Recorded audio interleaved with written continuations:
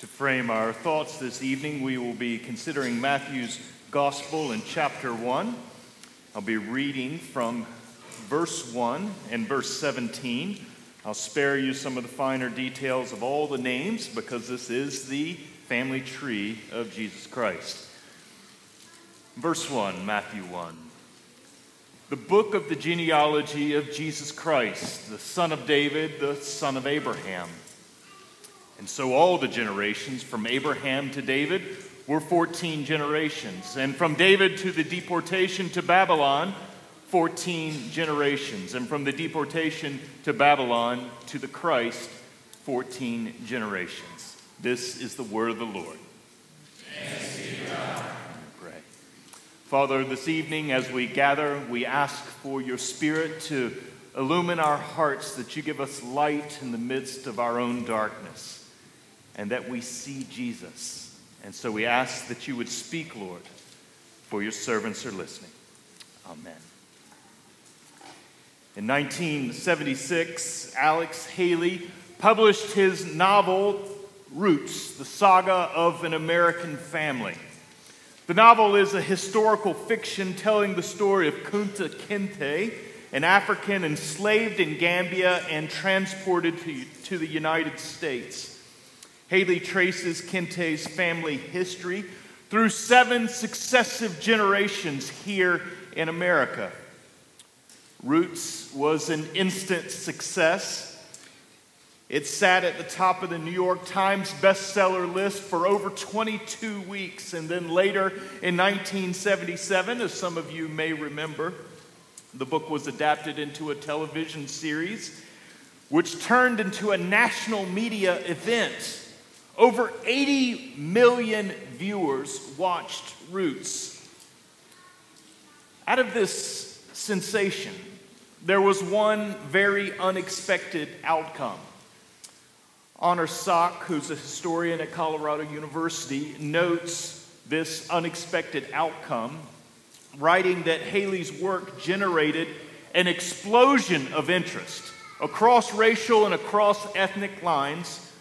But this explosion of interest was not so much about the particular story of Roots, but it was about ancestry and family research in the 1970s. It all became a cottage industry, in fact. By the mid-1980s, interest in family research had died off a little bit, but then it has been revived in the last decade or so. And now, armed with internet archives, armed with powerful search engines and widely available DNA testing, the ancestry and family research business is alive and well today. Millions of Americans have freshly devoted themselves to these studies, prying into their past, attempting to know who they are and where they have come from. This genealogical interest is, of course, not really that new. It's new to us, but on the stage of world history, it's been a very common thing. In the ancient world, genealogies were used to tell stories because they were never merely historical records. That is, they weren't just telling you who your ancestors were, but rather they were used to tell a story about an individual's identity, about our role, and about our destiny. And this is exactly what we find in Matthew chapter 1. It's the genealogy of Jesus Christ that reveals far more than simply information about Jesus' family tree. As Matthew opens his gospel, the angel comes to Joseph and instructs him that he's to name his unborn son Jesus. And then the angel provides some commentary as to why he is to give him that name. He explains that the name is to be given because he will save his people from their sins. And so his name explicates his mission because he comes to bring salvation. He is to have this name. But what we're not provided here at this point in Matthew's gospel is we're not provided information about how he is going to accomplish that salvation. It's left undetailed. And this is where it's important for us to consider once again the genealogy, where we're giving all kinds of information about who Jesus is. Last week we discussed that this genealogy has a repeated pattern. 42 different generations are given to us, and the pattern that is used is X was the father of Y. This is the conventional form of a genealogy in the ancient world and also in our world today. But we also saw that there's a few exceptions to that pattern in the genealogy, and that these exceptions are designed to grab our attention. They're designed to arrest us and to pull us into explore their meaning further. And this evening, we will look at two exceptions in verse 2 and also in verse 11 that fill out how Jesus will be the one who will save us from our sins. In verse 2, we read these words: Abraham was the father of Isaac, and Isaac the father of Jacob, and Jacob the father of Judah and his brothers. And this is the break in the pattern, the addition of "and his brothers." And then in verse 11, once again we read, Josiah the father of Jeconiah and his brothers at the time of the deportation to Babylon. And so the pattern breaks with the words "and his brothers" added twice. And it's curious, and we have to ask the question, why was this added? Why were the words "and his brothers" added? It's even more curious when you consider the two people that these words are connected to, Judah and Jeconiah. They are not exactly the most savory characters that you can find in all of the Bible. Judah we first encounter in Genesis 37. And Judah is the fourth son of Jacob. And in verses 26 and 27, we learn there that Jacob conspired, he plotted against his younger brother Joseph. And they were going to leave him in a pit and leave him for dead. This was their plan because they were jealous of their brother Joseph. But under Judah's advice, it was then decided that they would sell Joseph off, that they would actually turn a profit from this. And then they would take his robe, that they would dip it in blood, and they would take that robe back to their father and tell him that he had been slaughtered by a wild animal. Judah is a man of malice, he's a man of greed, and he's a man of deceit. Not a savory character. And then we don't see much improvement when it comes to Jeconiah. If you were to follow into 2 Kings 24, you see Jeconiah's reign there. And we're told simply that Jeconiah did what was evil in the sight of the Lord. Both men are of dubious character, but then yet both men have something in common. Because you see, in Genesis 44, the story of Judah continues to unfold. In a famine in Israel, Judah and his brothers went down into Egypt. The brother they had sold, Joseph, had risen to prominence and power, and they did not recognize him. And they go to Joseph for bread. One of Judah's brothers, in fact, the youngest brother, Benjamin, was accused of stealing a cup from Joseph. And so Joseph arrested him. He takes Benjamin into his home and claims that he will be his servant and must remain there in Egypt.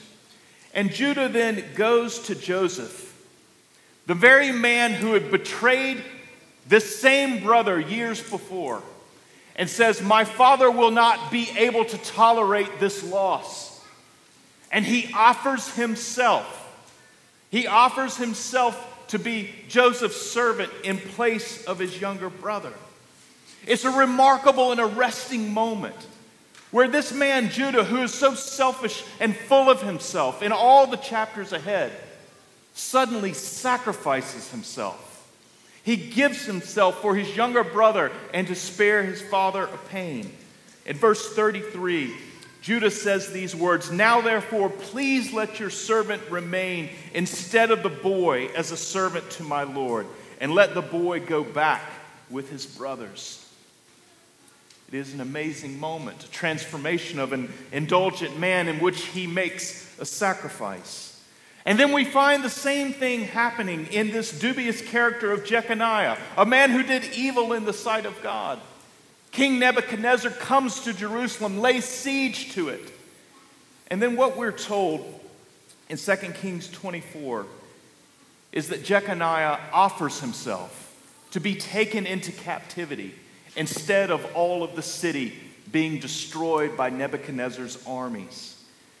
And the logic of the moment is take me, not them.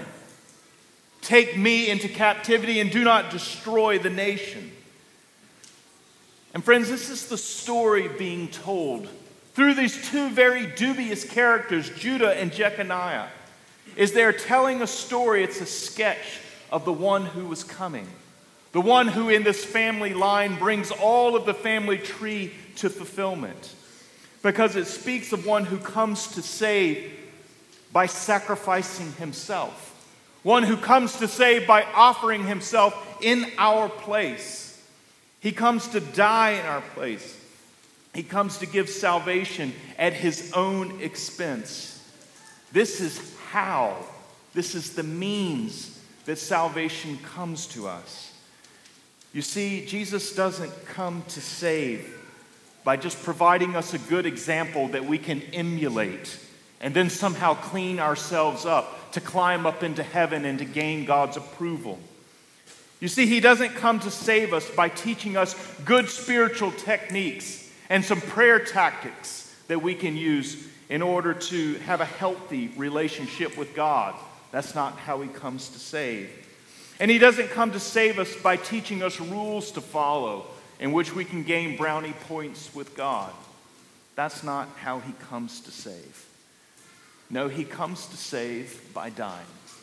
The one righteous man, against whom there was no sin that could be counted, the one who was rich beyond all splendor, became poor on our behalf. That is, he became identified with our sins and he died in our place. And he does so to cancel out the record of our sins.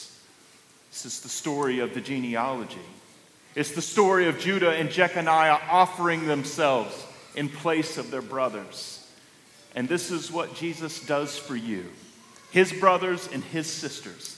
And this night we remember his coming into the world, a weak and helpless baby who comes to grow in all righteousness, to serve God and to love him, and to offer himself in our place. This is what Jesus does for you, his family, his brothers, his sisters. Let's offer him thanks. And Father, this evening, as we remember all the events of our Lord Jesus and his coming into the world, we are most reminded and we are most thankful for his coming on our behalf, that he comes to make sacrifice for us, to die for us. And in dying for us, he reconciles us to you, canceling out the weight and the burden of our sins. And so fill our hearts with joy and thanksgiving at this great mystery, and of all that this genealogy reveals to us about him. May we be lost in the wonder of that this Christmas. We pray in Jesus' name and for his sake. Amen.